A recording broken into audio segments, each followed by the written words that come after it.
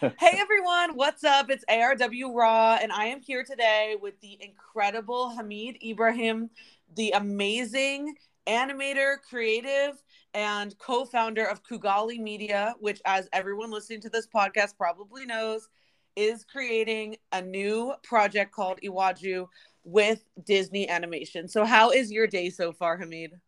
My day's going pretty good so far. Thank you very much. How is your day going? My day's awesome because I'm talking to you and then I'm going hiking in Malibu. So I'm having a really nice Saturday. That sounds like a nice Saturday. Yes, it does. And I remember when you came here and we met up for tacos when you were here for your D23 presentation, you mentioned how you were going down there to go surfing. How did that turn out? It went really well. I managed to surf. It was my first time surfing. I was on the surfboard for about a second. It felt longer when I did the surfing, when I actually stood on all like both feet. But the pictures show a different story. The pictures make me look like a professional surfer. But it was a very good time. I did enjoy surfing. It was a good time. I loved it so much. Those photos were everything to me. And I'm really just impressed by you because Uh, I could never surf. Like, that is total goals. Like, oh my God, you killed it. And it was so cool to. It was so cool to see those photos because like your story contrasts so much with the photos because you're right, you looked like a professional surfer in those pics. Literally. So That's why I iconic. said don't trust Instagram, right? Yeah, nothing on Instagram is reality, right? And that just reinforces that. Mhm. Speaking of Instagram, it's very interesting because someone tried to hack my account this week. So I'm supposed to be getting back in today. I spoke with Facebook support, Mhm. and it really shows you can't trust social media, and you can't put all of your content onto just social media because it could be gone in one day.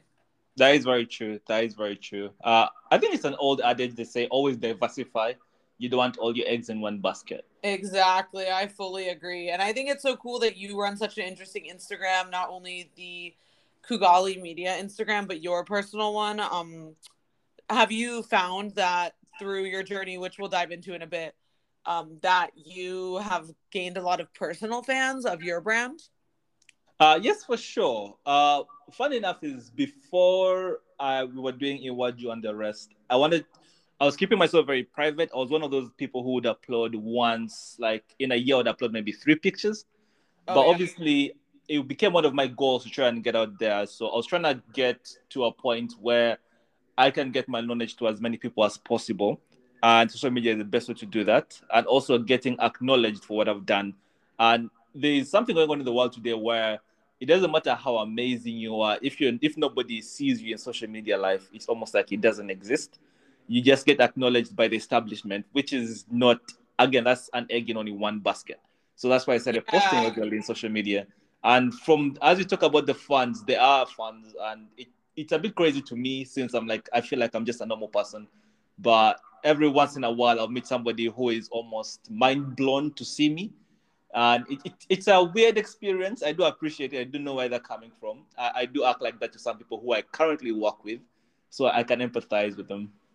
I love that. I actually have a lot of fans for my social media since I have almost 30K followers. Just over the years, people have followed me and followed my journey. And sometimes in the street, people ask me for photos, and I still can't believe it. Like, even in Hollywood, even in DC, where I'm from, even in Colorado, where I work part time, it's just so interesting to see how people react to our social media personas. And, like, because obviously we're being ourselves, right? But, like, people see you as this larger than life thing when you just said like we're just normal people, right? So it's so interesting to see that you have such a following, and you're just such an ambitious creative, and to be where you are now, which we'll jump into in a second, it's just so incredible that you were able to create this journey for yourself. And when we met up in Burbank, I thought it was so cool to hear about how you ended up partnering with Disney. And you hear so many stories about people selling their script to Disney or like whatever production company, fill in the blank, in Hollywood. But it's very rare to have a company that actually wants to partner with the big production company, the big media giant, and they're like, okay, yeah, let's bring you on. So I think that's part of why people resonate with you so much, because you really have made it happen for yourself and you're really outside the box. Really appreciate the compliments. Yeah, I think you put it really well. I don't think there's anything I can add to that. It's just, I think just keep working hard, I guess, and keep moving because I don't know where I'm going to end up at the end. Right. But I think so far, I'm very proud of my journey so far. I think the funny thing, 2 years ago, I thought that I had reached the pinnacle like a couple of years ago. I thought that my thought was, if at this point, let's say, God forbid, like I passed away at this point, I'll be fine. But now with everything else I've done on top of that, I'm like, ooh, like it's just, it keeps going. I don't know You're where like, I'm I gonna can't end believe up. I said that a few years ago. Literally, you're right. I'm like, I was like, that was all I did, and I thought I did a lot, but it Yeah. just keeps on increasing. Yeah. Yeah, and it's crazy because the fact that you just founded your own company with your co-founders and you have such a powerful message, it's so cool.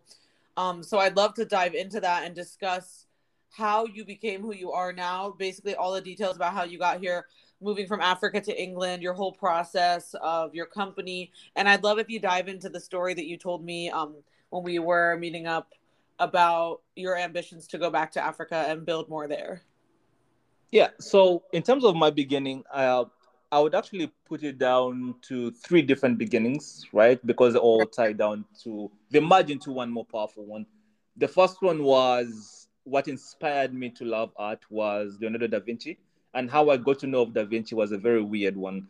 You know how you have adverts and the adverts show stuff that know about the product itself. That was one of those adverts. It was for a water company, and they said something more than this. Then it was like the Mona Lisa, much more than just art. And then they got into the next one was the actually water company more than just water. I don't know what company that is. I don't know what the advert is. I tried to find it, I couldn't find it. But from that image of Mona Lisa captured me, and that's what inspired me to fall in love with art. That's like the first straw. The second one was to do with Lion King, because I was born in Uganda, but I spent a few years in Kenya. And being in Kenya, naongea Swahili, so I speak Swahili. And in Lion King, I had them speak, right, Swahili. And I couldn't believe it at first. I was like, there is no way they just spoke Swahili. It blew my mind. And that made me kind of pay attention to the animation more. And I fell in love with it even more. I So those love were that. like the It's so first two cool ones, that yeah. you're so young and you've already done so much, and like the fact that you can trace it back to that, and the fact that you're so inspired by just like an advertisement, right? Like something can come out of nowhere and it just inspires us, and we are just, we just Yeah. become our own people, and we start up with our own companies based off of what we feel in the world. And I think that's so cool. And I think it's excuse me. I think it's especially awesome that you lived in both Uganda and Kenya, because you got so much experience in different countries, and it's very just amazing that you've done everything you've done, and you're all around the world now promoting your brand, and it really started with just that single inspiration. Yeah, it's crazy. It's just the smallest things, right? So, Right. funny enough, it made me think about generally in the future. I know I want to have kids.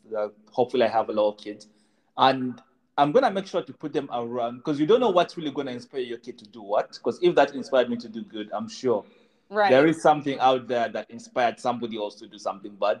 So it's more about being cautious what you have your kids around, right? So that made me think about that aspect. If this inspired me to do all of this, what out there can inspire my kids to do even more than I did, or even something else? Yeah, as a creative, especially because you're doing so many projects and you're surrounded by so many incredible people, but especially when you have kids, which is something Jordan and I also want to do, you have to be really aware of the environment you're putting them into and what you're giving them to inspire them. And I think that's really cool.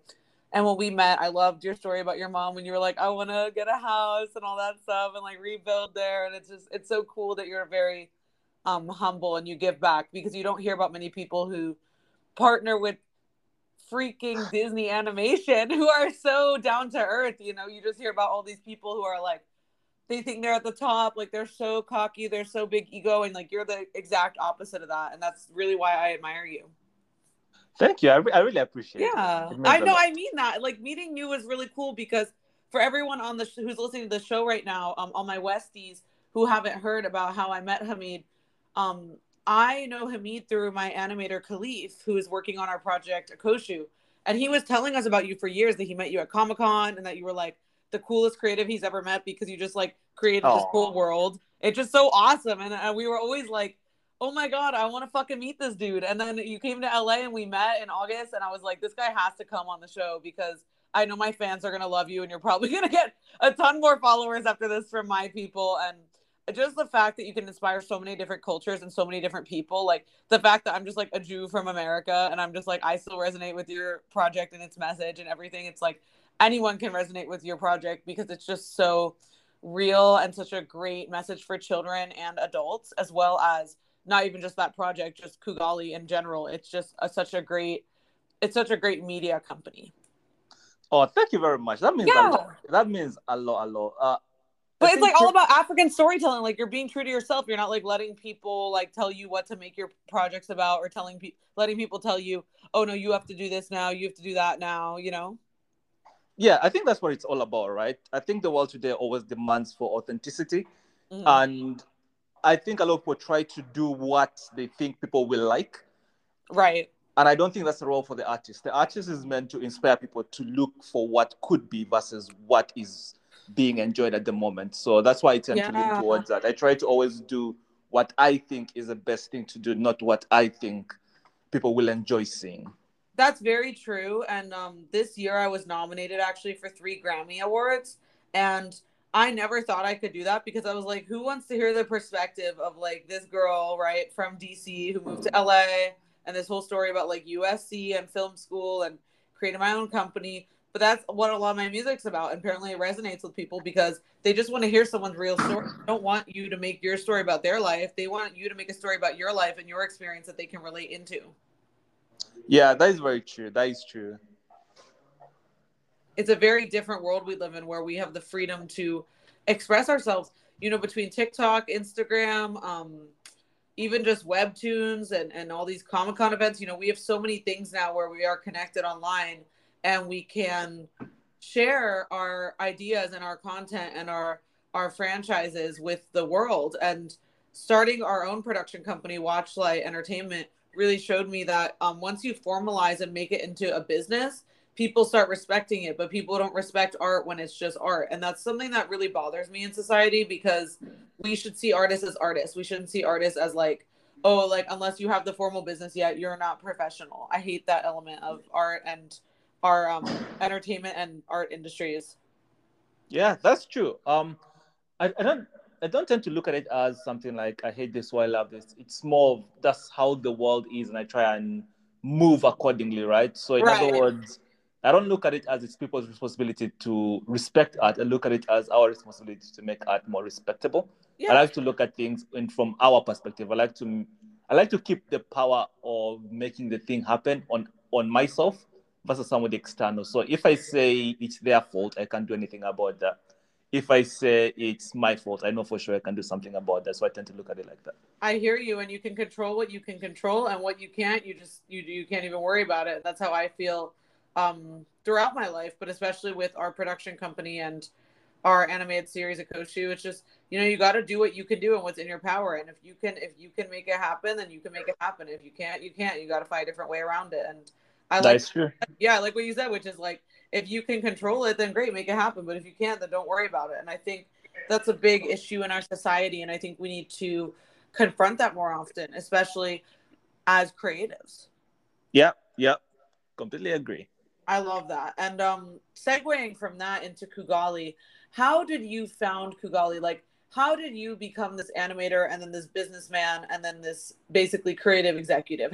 What was your path to that, and how did you end up in London and basically this entire journey from when you were inspired by the water ad to now? Hmm.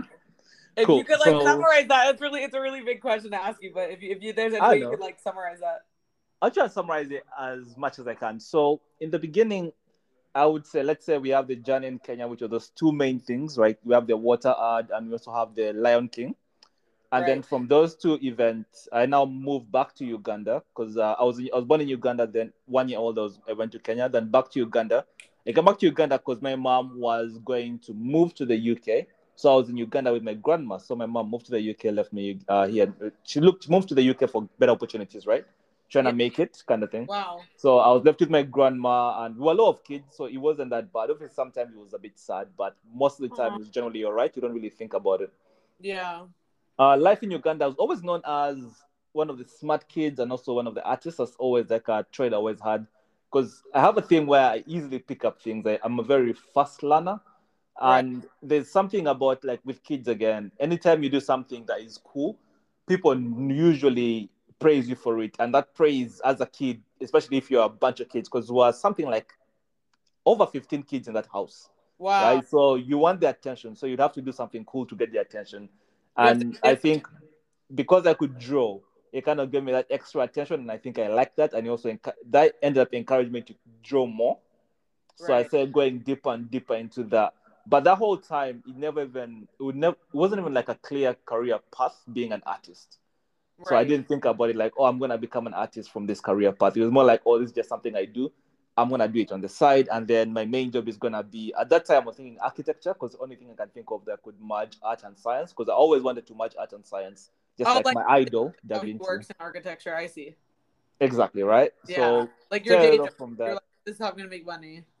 Literally, that's Yeah. the whole thing. Even it's like it's there's if you told somebody you wanted to do art as a major or something like that in school when I was in Uganda, the only path people could think about was you want to be an art teacher. Right.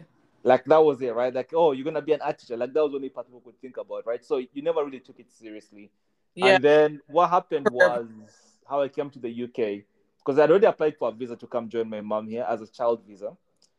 And but we didn't know that I had to fly before I turned 18 because if I turn 18, I'm not a child anymore. That visa is void. Oh, right. So I was told that I'm gonna have to move country, move my whole life. I was told with like 2 weeks notice. Oh my God. I didn't tell. I tried not to tell anybody because I was a popular kid in school. I used to dance, so I was known for dancing in the school, right? And it wasn't just one school because it was five schools next to each other, so combined with each other. Oh wow. Now I was popular in all those schools. Now, as I know, if I tell one person I'm leaving, it's gonna spread like wildfire, especially if I'm leaving and I'm not coming back, Yeah. and You it's didn't gonna want. be in You the didn't want middle to of let. the term as well. Yeah, Wow. yeah, it was crazy. So I just told one person, and somehow the whole school knew. The day I left, I remember because we'd go in. It's kind of like a big chest, almost. You know, like the ones you see in video games where you find the prizes inside, but it's all metallic. We would have all our Yeah. belongings there in the boarding school. And in this last day, because I was leaving, people knew I was going to go to UK. I left school and I traveled to UK. I think not more than 3 days. Whoa. I was in the plane already, right?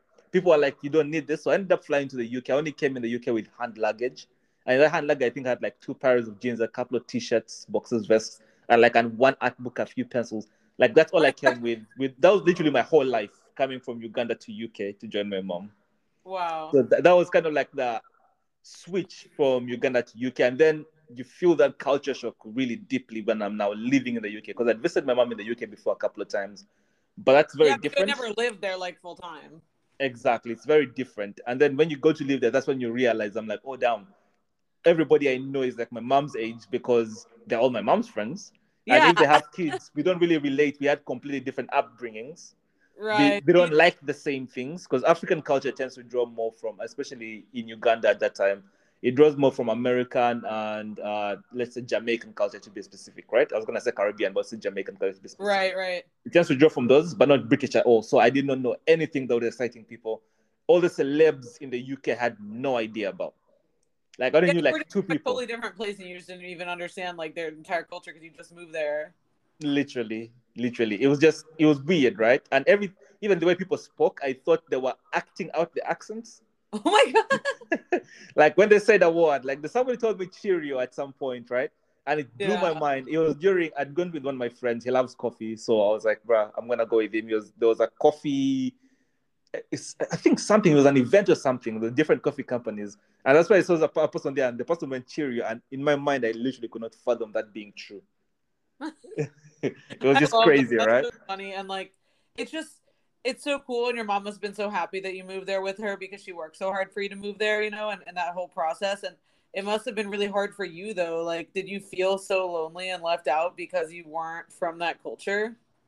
I didn't really think about it as much because it's a thing of I think thinking about small things is usually a privilege of you not having a bigger problem, right? Yeah, Like right, right. feeling it's hard to feel lonely if you're in a difficult spot, if you have a lot of things you need to do.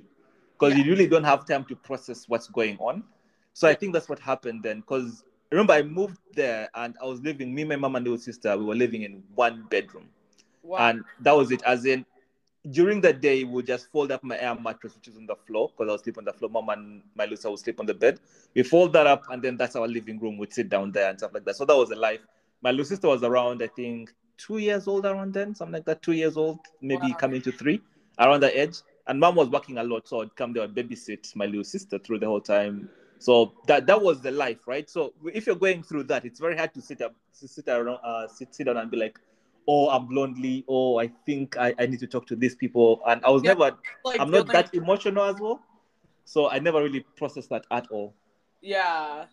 And that's funny that you said like you thought everyone's putting on like an accent and they're like you don't know the celebrities and stuff because when you move to a new country it's just such a culture shock, I'm sure. Like even just the whole process of you graduating and then 3 days later you just came and it was just that's just insane. I didn't even graduate. I left in Oh the wait, middle of what? I the thought you were term. 18 when you went. Yeah, I left before I turned 18, so I didn't graduate. I Oh, left before so I 18. left on the year I was supposed to graduate from quote unquote what you guys will know as high school. Oh Ours to be all level. That's the system we're on, right? I left yeah. on that year before doing my final exams because I had to get to the UK before I turned 18, and the final exams were But yeah, going because to be of the the year after I turned 18. yes, that makes sense. So Yeah, when you were doing that, were you still doing creative work or were you focusing on your architecture career at that point? all of it, You just like all of it. just okay, all of it. Yeah, because in African schools you don't get that privilege. We did like 20 in senior one, because senior one we did like 20 subjects. Oh yeah. Yeah, so you're doing all of those, including art in there, right? So you get to do your art by with all this as well. So it wasn't like, oh, I'm doing this one here. And then by the time you get to senior four, by then you pick your 10. It was 12 technically, if I remember correctly. And obviously I had art in there as one of my subjects as well. So it was one of the interests. Funny enough, in the school, I was mostly known for physics and art because I was really good at physics. I think I got a really Wow. high grade one day, and the teacher became like almost my bestie from that. So those are subjects I was quite known for. Biology, I'd crush biology. English teacher loved me as well. So it was one of those things where those subjects, I had a couple of subjects I was pretty good at, but I didn't get to Great. even show that because I didn't do the final exam, right? I had to Uh, travel before I did that. That actually became one of the challenges, which was a blessing in disguise when I came to the UK because I didn't have the O levels, so my last qualification officially was the senior seven one, which is like 4 years prior to that. oh, So I applied for college based. I only got accepted based on my art portfolio into the course, and I had that thing in my head where I knew I was starting from behind. So it kind of motivated me to work harder because I was one of the smart kids, and you tend to be a bit lazier because you know you're gonna pass even if you're just fooling around. So I'd play around with the damn kids and I get higher grades than everybody. I was that kid who we all didn't revise together, but somehow I got the better grade. I was that kid in school, yeah. right? But this is the first time actually putting effort to try and achieve, right? I was like, because I knew I'm starting from behind Yeah, and because you I were have so a popular at possibility. home and you were so smart that they were just you're like whatever, I could just fool around and still pass all the exams and everything. Exactly. Now here I was like, I'm coming in a deficit, right? Because Yeah. let's say I want to go to one of the good unis to do let's say animation, right? And game design at the time. That was the course. I wanted to go to one of the good unis, which in UK there were only two possible options. Among the best ones were Bournemouth and Hertfordshire. Oh wow. And I knew both of them want like the GCSEs. Now all levels are going to GCSEs, so I don't have that. So I'm like, Right. whoa, like my goal then, I said I'm gonna get a distinction, like a D plus, which is like the highest grade you can think of, like an A plus in every single course module I do. And I Right. managed to do that, right? So that was the goal. So imagine to do that, I had to like really be switched on. That was every single module, contextual studies, everything, right? And that's when I first pushed myself. And that's when you start seeing hints of what you could do. Now I got all the distinctions. My portfolio was right on point. And when I say a blessing in disguise, this is when I experienced something. That's when I learned that people break the rules for you if you're really good. Because I went to apply to these unis, and a lot of them on paper did not take functional skills. But they looked at my portfolio, and all unis accepted me. This is how far it went. There's a uni, I'll not say the name. The lecturer took me out for dinner, trying to convince me to join that uni. Right. Then there's another uni, I'll not say the name. Okay, this one I can say. It'll be Southampton Solid. They want me to come to their uni. That's after I started Hartwich. Like, there's still a place for you here. This is January, they're telling me. We know you're in another uni, but there's still a place for you to come and join our uni. Wow. right? So that really switched my mind onto that because remember I came from Africa to here and I was thinking about racism and all those things, and this made me go, people really like however racist somebody is, if you can make them profit, they'll be your friend at that time. So Oh it yeah. made me kind of focus. I was like, I'm not gonna focus on what I cannot control, which is somebody being racist. I'm gonna Right, focus on right. You being the can't best I control can that. possibly Yeah. be. And people do break rules for you if you're one of the best. And that's the first time I experienced that in terms of just, I was like, wow, did that actually just happen? Kind Yeah, of but thing. it's Because I like what didn't you said, believe it like would. you can't control people, you just have to control what you can control. So if you can just overlook that and then get what you need, you know what I mean? Exactly. So that was like almost the first push. And then the second big push, because the first push was I just wanted to get into uni to do it. The second big push was I learned that the remake of The Lion King, the studio doing it, was in London. That was NPC. Oh yeah. That lit a fire up my ass. So, am I allowed to cuss? Yeah, no, you're always allowed to curse on this show, babe. It was, listen, it lit such a hot fire up my ass. I've never worked so hard as I did in uni that time. And it was crazy because I was a party animal, but I don't drink. So I would party, but I would still go and get the highest grade. So I would party hard and also study really hard. So it was like I had no rest. I did not rest at all. That's like what I Like did at uni. second year I'd, uni. like party, party, perform. You know, I'm a rapper, so I'd be performing and doing all the shows, and then I'd have like class at 6 a.m. Like I hear that. Yeah, literally. So I'm sorry. The only time it went really bad was there's a story when the first time in my life I hallucinated. What happened was there was a course module. Now, because I worked really fast compared to everybody else, it got to my ego. So my ego got pumped up. And I abandoned the project I was doing to start a fresh one 2 weeks before the deadline. Now it's a 2 month Uh, project, but I was like, I can do it in 2 weeks because no, my ego got to me at that point, right? I learned a lesson that time as well. yeah, yeah. Now, from that, what happened was I realized I may not make it. So I started doing all nighters. So the first all nighter was on a Tuesday night. Then a Wednesday night. The deadline is on Friday. So I did not sleep since Tuesday. Oh, I that's obviously doze the off here worst and there. That's the worst shit. I hate that stuff. Literally, I did not sleep for 4 days. Like Oh, about 3 days technically, 3.5 days, right? yeah. I went through it, right? I managed to get the work done, but this is the funny thing because it was one of my friend's birthdays the day before the deadline, and I promised I would only come for pre-drinks and then I'm gonna go back to do work. And But it's always because, say just a few drinks, just a few drinks, and it turns into the whole night. yep, watch this. I go because this is my plan. I'm gonna watch football to wake myself up again because it was Champions League happening. So I watch it, but it goes all the way to extra time. That means I miss a pre-drink. So by the time I get to pre-drinks, she's crying, she's drunk, she's crying. She's like, "You say you'd come, da da da da." I'm like, you know what? I'll come up with you guys for a bit. But I was so tired in my head. I looked at the watch. Right, it said it was around 11 something p.m. Thursday night. Now in my head, I'm thinking, oh, the deadline is tomorrow. Not knowing that in my head, it's not processing as overnight. In my head is Oh, like, oh, it's like I have an extra day almost. When it crosses midnight, when I look at the watch, right, and then it says Friday, that's when it hits me. I'm like, holy shit, the deadline is today. I leave the yeah. club. Remember, I've You're been like, I have partying. all night. Then you're like, wait, no, no, no. It's this morning that I have to turn it in. Literally, I come from the party. Remember, I've not slept for days, and I just went partying and I was dancing. It was a good night, which was funny. Oh my I god. go now as I'm setting up the monitor. I'm so tired. I look to the left. I see somebody holding a baby up in the library. I'm like, what's the person with the baby in the library? And I stare at them for a few seconds. I look away to look back at my work. And then I'm like, wait, there's no way they'll let a baby in the library. So I look back, and guess what was happening? The person was just adjusting their screen. But because I literally hallucinated them holding up a baby, they were holding up a screen. That's what they were doing. And You I were saw, it's so not like I looked and I looked away. tired. I looked for a few seconds. Jesus. So it was bad, right? I managed to get the work done. And the funny thing, on the way back home, right? Because after handing the work, I'm going back now to sleep, right? Yeah. I was dozing so much. I dozed while walking. Like I was walking, then I just, you feel the leaves. Then I opened my eyes. I realized I'm walking into leaves. I'm like falling down into leaves. That's how tired I was. Jesus. And then I slept. I went to bed. I can't remember the exact time. It was, I think, one something. Like that's PM now. And then I woke, let's say around 1:30. And then I woke up something like 1:28 the next day. And in my head, it wasn't making sense because I could not believe I slept the whole day till the next day around that time. I was like, is my watch wrong? Have I not slept what day it is? Because, like, you know what I mean? Imagine you go to bed at like 1:30 something, then you wake up at 1:28.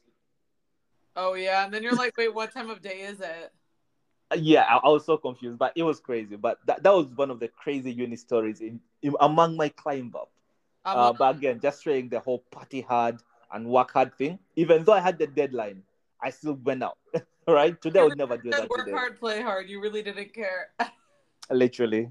I Yeah. love So that. I from think that's there, a big part of your yeah. personality because you're so fun. Because that's what I was Hmm. gonna say. I was like, I couldn't believe you met with us right before D23. Like, aren't you supposed to be preparing and all this stuff? And then you were just like, nah, like let's get these tacos, and I'm gonna go work out, and I'm gonna go do this, and then that.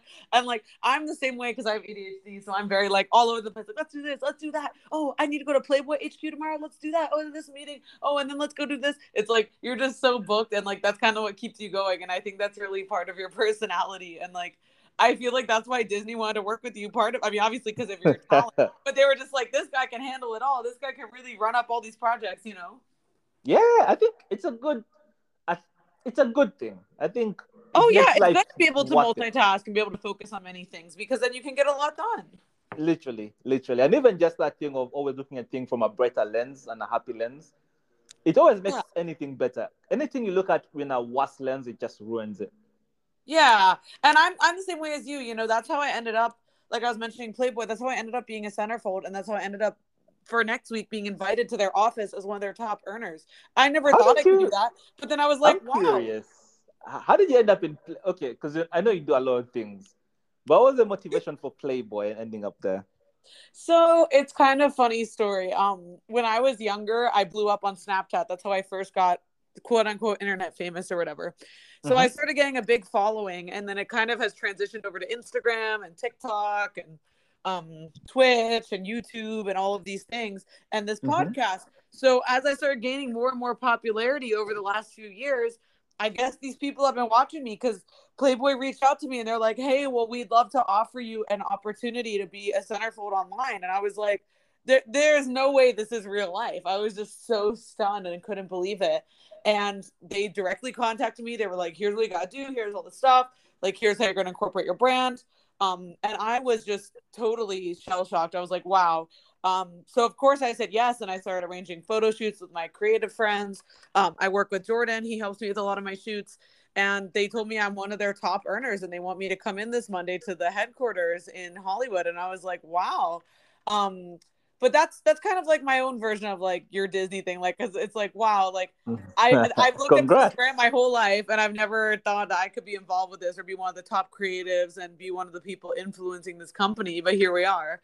And it's funny you say like I do so many things because I do, but it's all related like music, podcasting, acting, producing, modeling. You know, it's all very interrelated. And it especially ties together through social media and through merchandising. So it all really worked out for me. And I just feel really lucky that I have so many people supporting me. Like you said, when I was in school, I was always popular and people looking me up online, people looking into me, people wanting to hang with me. And that just kind of translated into the online following I have. And I'm just really lucky and I'm just super grateful that I've gotten to the point where I can literally have people who are like fucking Disney animators on the show now. Like I'm at this point and it's just so humbling. And so I'm so grateful.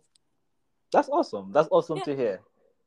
Yeah. And I love it because um, the whole message behind Playboy is like embracing yourself and doing what you're comfortable with. So like I only do what I feel comfortable with and I only do what I want That's to do. good.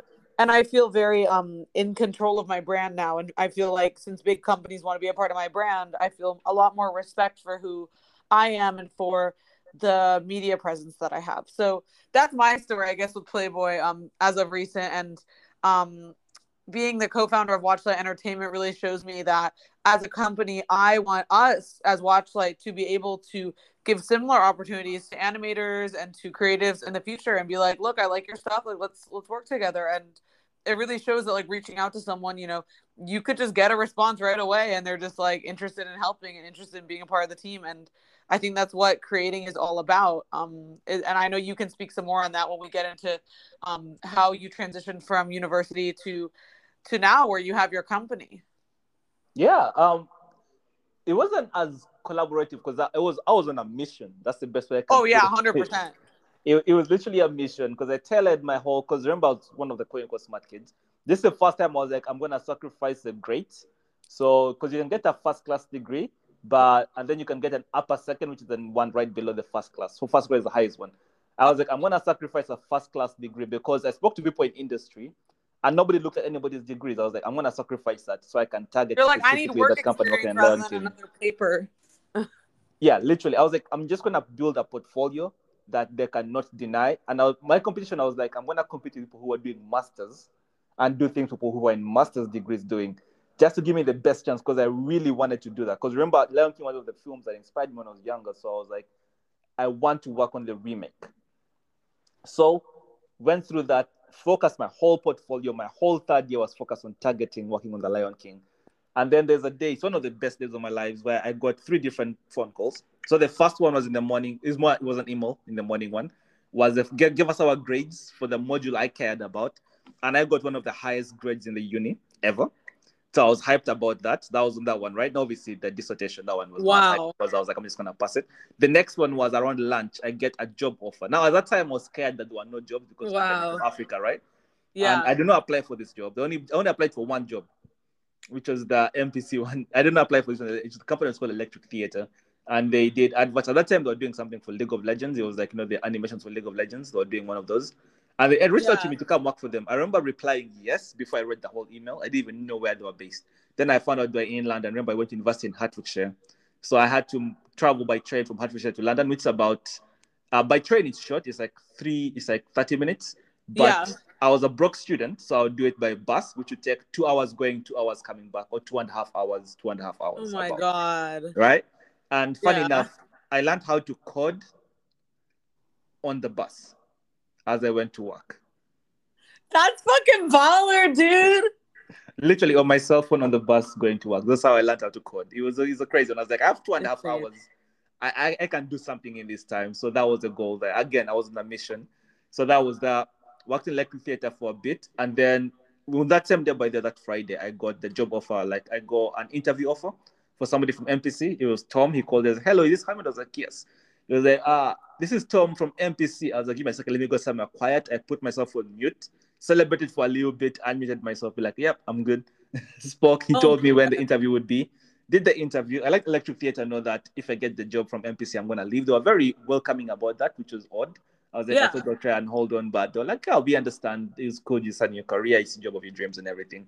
And Yeah. then I got the job in MPC. And then the first day I couldn't believe I was there. The first film I worked on was actually The Predator. And then the next one was Darkest Minds. And then I worked on Lion King. And the day I got moved to Lion King, I could not believe. I literally could not believe I was working on the project. Like it Well, literally, I mean that, like you said, that was one of your favorite stories, and you yeah, couldn't it was a believe that you story both that made really. me love animation. Yeah. So So when you I were like, "Oh my realized, God." yeah, it's crazy. Oh my God. So that's insane. So how did you feel when they moved you to Lion King, and what did you do on Lion King specifically? uh, Responsible for muscle, skin, and creature kind of mechanics. So pretty much you try and build on how the character is gonna move and things like that. So Wow. that was doing on Lion King. I remember how I felt. I smelled so much. My cheeks hurt when I go home. It had never happened to me. Like it was so painful. But I couldn't stop smiling. I looked like an idiot. I almost got You hit by were a so car. happy. Yeah, I almost got hit by a car because in Soho the cars drive like crazy and I was not paying attention because I was delirious. And I almost got hit by a car. I remember that very clearly on the way home. But it was, I literally could not, because that's the day, all this Disney stuff, this is more the dream I have for Africa. That Yeah. working on that Lion King remake was my dream. And I worked on a big Hollywood film. And imagine, not just any big Hollywood film, a film that inspired me to love animation. So that was Wow. like a very big one for me. That's really cool, and I think that's so inspiring to for example, everyone listening to this show, but also just young people everywhere, that you could really love something and that you could really focus on it and make it happen, and that you could just be so invested in a media property or a brand or whatever, a company, and you could just be like, oh, like I really want to do this, and everyone tells you no, you can't, you got to do this way, and you make it happen, and it's the best feeling. And I can't imagine like the feeling you felt like after that when you did Kugali and you got IWAJU put in there. It's like, yo, like I'm making this happen. Like you already predicted for yourself. Like I'm just gonna make a portfolio that no one can deny. Like this is just like the top work I could do. Yeah, that's the crazy thing. Feeling wise, Iwaju is a big deal. It made me feel amazing, but I don't think anything will touch the Lion King feeling because it was, when, because when you're young, this when when a dream comes up to you, and it starts from somewhere, and you're chasing it for so many years. Yeah. That was Lion King. Versus Iwaju was one of the things where I knew I was gonna, if because Lion King I didn't think it was even possible. It was just one of the things where I just believed in myself, right? I was like, it's a good chance it might happen, but I'm gonna give it my best shot Yeah, I can ever I do, right? totally hear that. I totally hear that. Like you believe in Exactly. yourself, and that's how I feel with music, Playboy, our production company, everything. It's like this is what I've worked for so many years for, and obviously that was my goal, right? But then at the end of the day, like in the back of your head, you're like, okay, well, if this doesn't happen, like I did my best. But it's your goal and it's your dream, and you don't really know if it can happen or not, and you're just gonna say, look, I'm just gonna just F it. I'm just gonna do my best and put my all into this and see what comes from it. And I think that's something that's so valuable these days, because like we were talking about earlier, social media, right? You can gain this whole following, and then people can feel really attached to you and be like, wow, like I really want to support this guy, or I really want to support this brand, or whatever it is. They can feel like they are a part of your brand. And I think that's what's changed society as of now, because we can have this type of connection to the creators we love and to the projects we love. And I think that's why everything just fell into place for you, because especially with media, social media, the way advertising works now, right? It's just like you were put in the position where people want to root for you, and that's the position you want to be in, obviously, when you're doing what you do. And I think it's really cool that you made it happen for yourself, and you didn't let anyone tell you can't make it happen. You're just like, fuck it, I'm going in. Yeah, I appreciate it. That's the only way. I think when you're young, that's the only way to approach it, right? And So that's a mentality we need to encourage young people to have. Like you said, you want to have kids. Like when you have kids, I know you're gonna tell them that big when you raise them. It's difference. not gonna be like, oh yeah, you can't do this. Like you have to follow the rules. It's that's what I'm saying. It's like when you're young, you can take the risks, and it's only a risk for you. But the older you get, the more the risk is for more people. Like for example, right now with Kugali, I can't do some crazy mad experimental project randomly because there are people whose families depend on me Right. performing and the company working well. You Right. get it? So you have the extra level of responsibility. But when I was younger, just starting out, I tried all the crazy things. I was averaging, and I was going from meeting to meeting, right? Just talking to different people. I'd go to 20 different locations to meet 10 different people, just Right. because they want me to meet. Because again, I'm just starting off, so I have to go to their location they want, right? Right. And I went through all this in a day. I would do that, and to me it was worth it. It's just right now it's hard to do something like that. The older you get, the harder it is to justify it. But the younger you are, the easier it is to justify things like that. Right. And taking a risk and all of that. And with with Lion King, how old were you when that happened? I can't even remember my exact age. Damn. Working on it must have been. I think that was in 2016. I'm guessing that's when I worked on Lion King. Either Wow, 20 no 2017. 2017. that was so Either recent. Wait, so how 2016 or old were you 2017. I'm not then? sure. Hmm? How old were you then? I have no idea. You're like trying to calculate it. You're like, I've never thought. Listen, I only know my age right now because I'm turning 30 next year. Otherwise, I really yeah. don't know my age. For a very long time, I did not know my age. I Like think I it's would so get funny you're the corrected. same age as Jordan, because you guys have both achieved so much in different ways. But I really Mhm. always thought, oh my gosh, we're so young to have this big company. And then Khalif always told me about you, and for some reason I always thought you were like 50 or something. I was like, because I never seen a photo of you or anything about you. I was just hearing about this guy who like was partnering with fucking Disney, and I was like, okay, that guy's be like way older, right? But then I find out you're 29, like Jordan, and I was like, okay, well we got to get this show on the road with a coach, because look at what this guy's doing, because it's just so inspiring, that you just went for it, and that you're running this whole company with your co-founders, and that you made all of this happen. So after Lion King, how did this transition you into Kugali becoming the big company that it is? And what's the story behind your company? What's the message? And how did this transition into Iwaju and everything, like now with D23 and like your whole Mhm. partnership? How did that transition from Lion King? Yeah. So in the beginning, so during Lion King, so I worked in a few films, right? I'd finished at that time. I Right. just finished working on Lion King. I was working on Dumbo at the time. There's an Yeah. animation that came from Nigeria, a trailer that came out. I thought it looked really cool, but I was looking at it with rose-colored glasses. It's almost like imagine you have a kid and they show you a drawing, and it's good for a kid doing a drawing. Then I took that cool animation, I showed it to my colleagues who are just, the film, the project we're working on. I showed it to them, and they just pointed out everything wrong about it. They pretty much roasted it. but justifiably so. They were pointing out the things were wrong about it, and that made me feel some kind of way, and Right. that got me thinking. I was like, okay, here I am working on the cutting edge of visual entertainment, and back home, our best efforts, somebody can justifiably like roast it. Then that I was uncomfortable about that. Then that's when I started thinking about, okay, I've got the dream for myself. Let me try and do something for Africa because I'm a technical artist and I have a very wide skill set. I knew I'd always get a job, so I was like, I'll just save up for a little bit. I'll go full time because already kind of building Kugali at the time, but I wasn't that serious about it. It was already kind of like moving, but I wasn't that serious.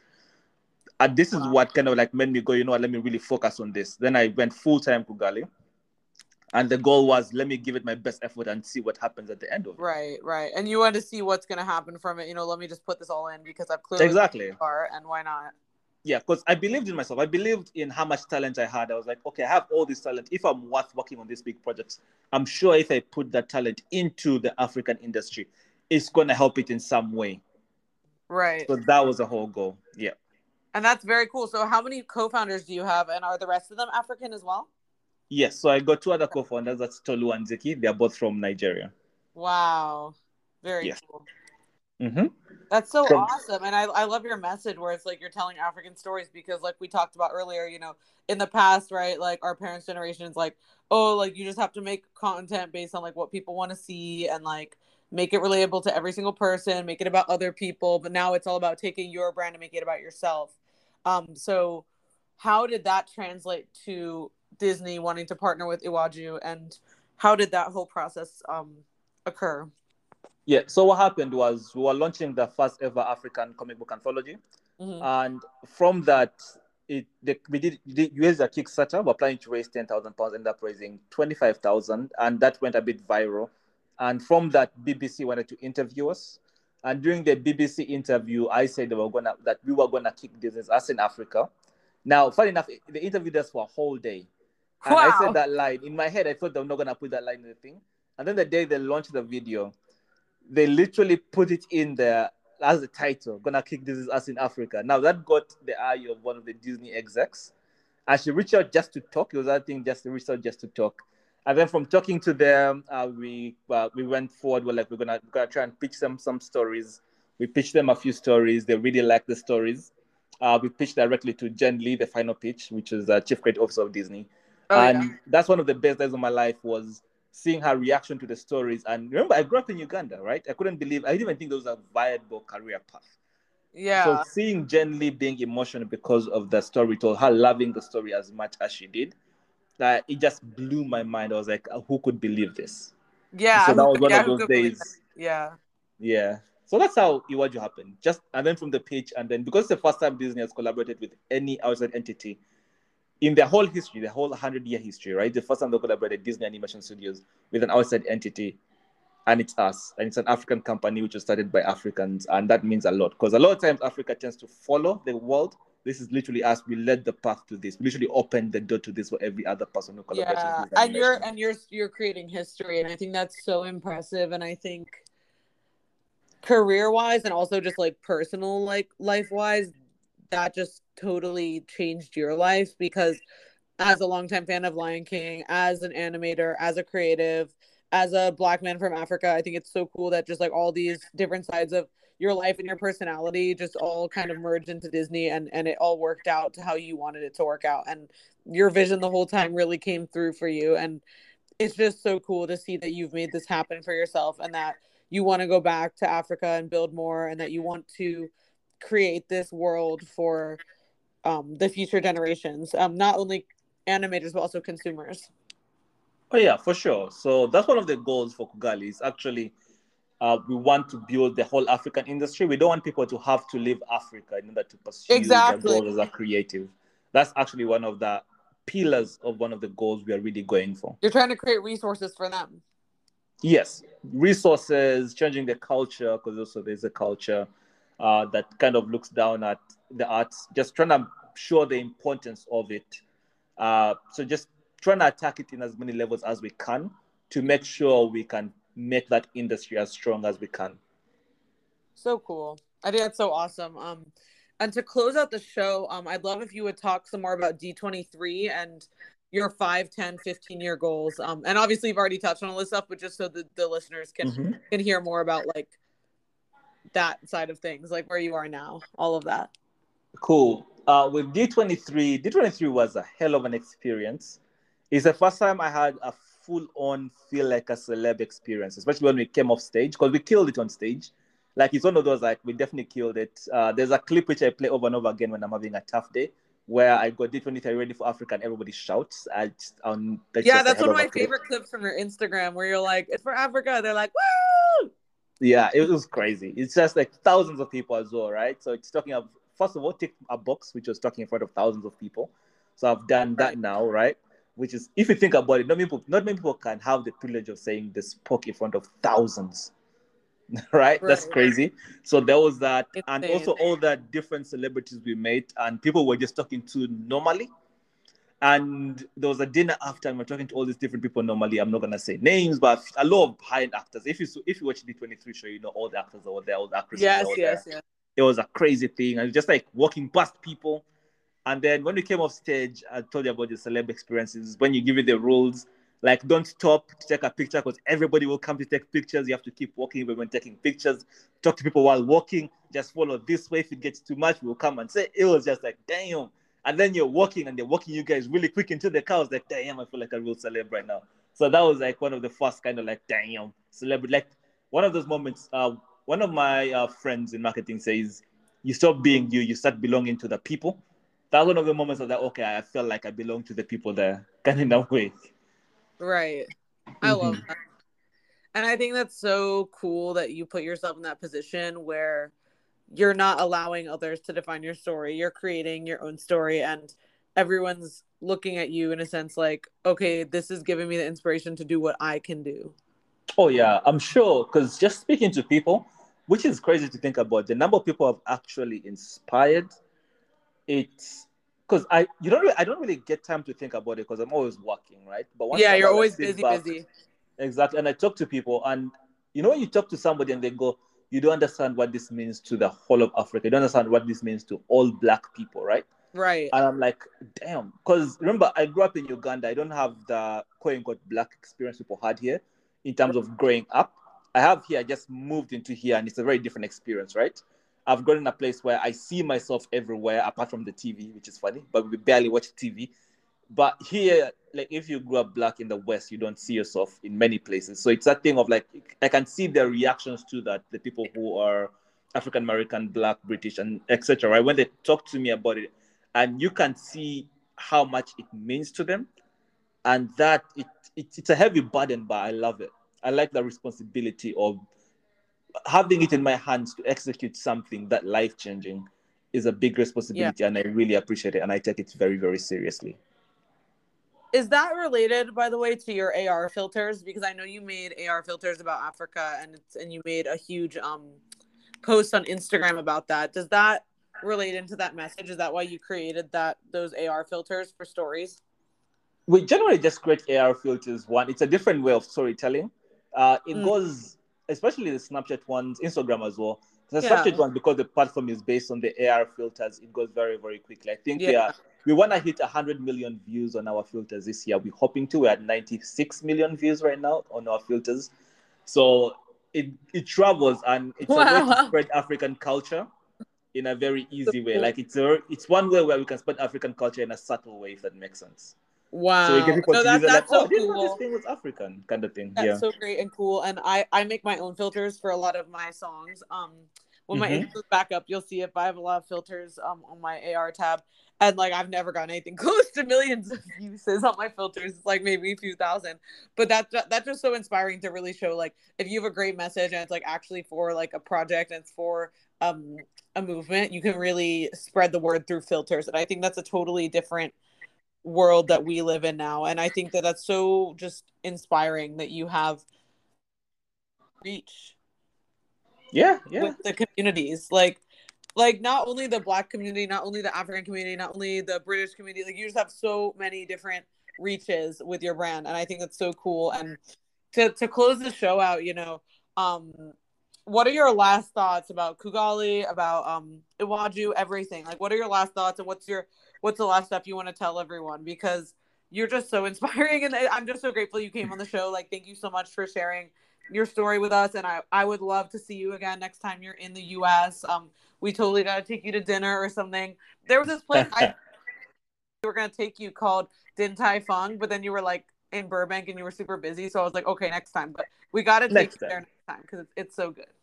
Yeah, I'll close out. I know it asked me for the 5 year, 10 year, 15 year plan. I'll close Yeah, out yeah, with yeah, that as well, and also yeah, just a message to generally anybody, right? Just I'd say my plans. I usually do them in 5 year chunks, especially now because the world is changing so much. And I just have a few checkpoints for the 5 year, and then I have a checkpoint for the 10 year. So I don't try and lay the path. I try and lay a goal in a way. yeah, One of the goals for the 5 year is having either a book or just some way I can record all the knowledge of everything I have learned in a very concise, organized way. Because I tend to ramble sometimes and I get off topic, but in a very concise, organized way that makes sense. That I can just almost download the knowledge from my brain to anybody who likes to read it and wants yeah. to capture it. I like to pass that knowledge over because I have a very broad experience for how young I am. There's an experience I have for the age I have as well. I can communicate to people my age better just because I'm their age, but I have experience of somebody who is beyond my age. So I want to pass that down. That's one of the things. Kugali, again, I mentioned about just making sure we elevate the African entertainment industry, African visual entertainment industry, to a level where it's one of the world leaders. That's one of the goals I have for that. And in terms of just a general message to the rest of the world, I'll just end with that one. Don't be afraid to push. This is the time to push. The world is changing. Be one of the people who is creating the change in the world. Just push as hard as you can. No need to be arrogant. No need to just be humble and work really hard and push for something you want to. It can be scary. There's sometimes where you don't feel like your hand wants to do the work, but just push as hard as you can. People can talk, but work talks louder than people talking all the time. Just keep pushing and chase your dreams. Okay, I really like that message, and I think that that's a really important important mantra for our generation, just because we need to focus on what we can bring to the table and how you can influence the next generation and the people around us. And I think that's so powerful. And I agree with your 5, 10, 15 year thing, because I mentioned that because in Hollywood and like a lot of my bosses throughout my Mm-hmm. time in entertainment before founding my own company, of course, they were all about what are your goals, right, upcoming, like not just next year, not just the next year, but like 5, 10, 15 years, like what are your goals? But I don't know if that's the right metrics. Like you were saying, it's like you can have goals, but it doesn't matter how long it takes. You just have to focus on your goals, and you have to I agree focus with on you. what you're doing. Yeah, because funny enough is right now where I am right now, because I was one of those people who wrote the goals in that kind of way. I would go 5, 10, 15. I had goals up to 60 years old in a way. But all that had to reshuffle because I have achieved everything I wanted to achieve till about the age of 45 already. So I'm Yeah, like, damn. you've already So done all I of don't it. want the I don't want the goals I set up to become breaks. I want to go as far as I can go versus trying to hit a goal at some point. So there are rough things I want to hit, but I want the things to build on themselves, right? So I don't want to plan for what's across the mountain before I can see what's there. No, I totally hear you, and that's part of our whole process for a Koshu and for our web comic and for our merchandise and everything. It's like I want to just keep working on everything and make it the best it can be. I'm not going to give myself a time limit, like, oh, it has to be episode 10 has to be out by next week. Like I want things to be in a certain streamlined manner so that we can create our creative flow, so that everything can fall into place, so that there's no rush and there's no pressure on any deadlines or any specific dates. And I think that's a really good message that you're leaving everyone with. And before you go, I'd love if you could plug the Kugali and Hamid social media so everyone can Yeah. follow you. So Kugali, it's easy to find us. We are Kugali Media on all social media platforms. That's Kugali Media. And then in Snapchat, I think we are Kugali.ar, if you have not managed to change that yet. Kugali.ar or Kugali Media, if you can find that one. And then my personal one is Hamid Ibrahim Portfolio, like a portfolio of work. So Hamid Ibrahim Portfolio. Mainly on Instagram. I just joined Twitter like 2 weeks ago or something. But Yeah, mainly I added you. Instagram and LinkedIn would be my things. So that's Hamid Ibrahim Portfolio. Love it. All right, well, everyone go follow him. Thank you so much, Hamid, for coming on the show, and definitely keep in touch. I'd love to send you the comics before we release them so you guys are one of the first people to view them. And I'll tell Khalif and Jordan you said hey. And I'm just so happy that we could connect and do this show. And I can't wait for everyone's response to this. I should be releasing this in about a week from now. And I can't wait for everyone to get this episode in time for Halloween, which is one of my favorite holidays. So Awesome. Thank so you we very will much for know. All having right. me. Well, thank you so much and have a great weekend. And I will talk to you soon. Talk to you soon too. Bye bye. Bye.